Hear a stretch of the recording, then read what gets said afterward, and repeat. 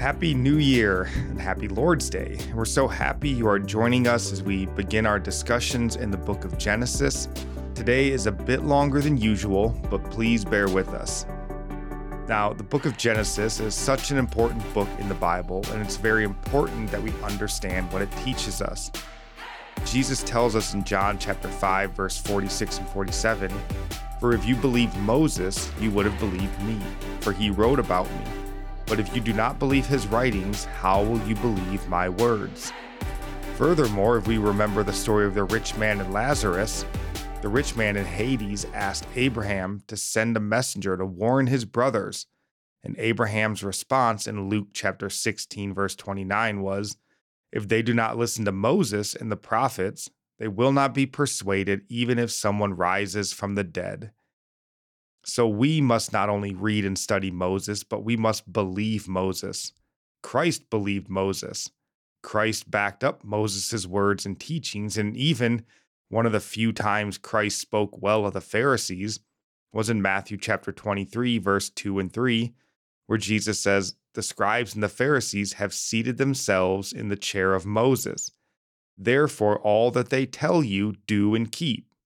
But do not do according to their deeds, for they say things and do not do them." So the teachings of Moses were commendable by Jesus. And believing Moses extends even to his explanation of the creation account. We must remember that Moses wasn't writing his thoughts or feelings about creation in the beginning of creation, but rather he was writing as he was moved by the Holy Spirit. Remember, Paul tells us all scripture is breathed out by God in 2 Timothy chapter 3, verse 16. And Peter tells us in 2 Peter chapter 1, verse 21, "No prophecy was ever made by the will of man, but men being moved by the Holy Spirit spoke from God." And Moses was one such man. And therefore we must read, study, learn, and believe what God spoke through his servant Moses. And that takes us to Genesis chapter 1. And Genesis 1 is an amazing chapter, and even with all the amazing things written down in the pages of Scripture, Genesis 1 is unique.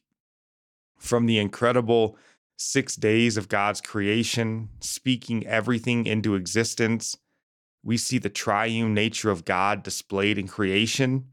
Even our own creation, man and woman, is the crowning jewel of God's creation. However, something that stands out to me and what I want to highlight today is Genesis chapter 1, verse 1. "In the beginning, God created." Genesis was written by Moses, who wrote it sometime after the Exodus in around 1445 BC and before his death in 1405 BC. Moses grew up in Egypt, and Egypt at that time was a nation that worshipped roughly 2,000 gods. Yet from the very first sentence God had Moses write down, we read that it was not the 2,000 false Egyptian gods that were responsible for creation, but it was the one true God, God who is greater than all the false gods, that created everything with just his spoken word. And I don't think we understand the gravity of this idea, but in the ancient world, this was a revolution. And my hope and prayer for you and us this year is that we would recapture the awe and wonder of who God is. Even more so, the wonder that is all powerful. This eternal God became a man like us in order that he might save us from sin. This world is incredible. Creation is incredible and beautiful. But how much more so God, who so loved the world that he gave his only begotten Son, that whoever believes in him shall not perish but have eternal life. That is incredible. Yeah, on day one, God said, "Let there be light." That was in a world that was dark and void, just like we were before we were born again by his Spirit. The scriptures say we were dead in our sins. There was no light in us. Much like God speaking, "Let there be light" in the darkness, he shined his light in us and began his work of making us like him. Each day of creation, he said it was good. And what he is doing in us is good. He doesn't just create, but he makes man in his image. And he now is making believers to be like him, sanctifying us by his Holy Spirit. that we long for fellowship with our Creator. That is not something that anything else in all creation can pursue. God is creator of heaven and earth is something to ponder and praise God over, but that he would take us and recreate us, giving us new hearts, making us new creations through his sacrifice.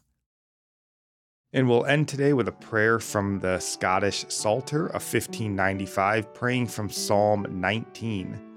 It says, O God, creator of all things, grant that we may acknowledge and magnify thy great strength and power that declare thee in the conversing and guiding of this world.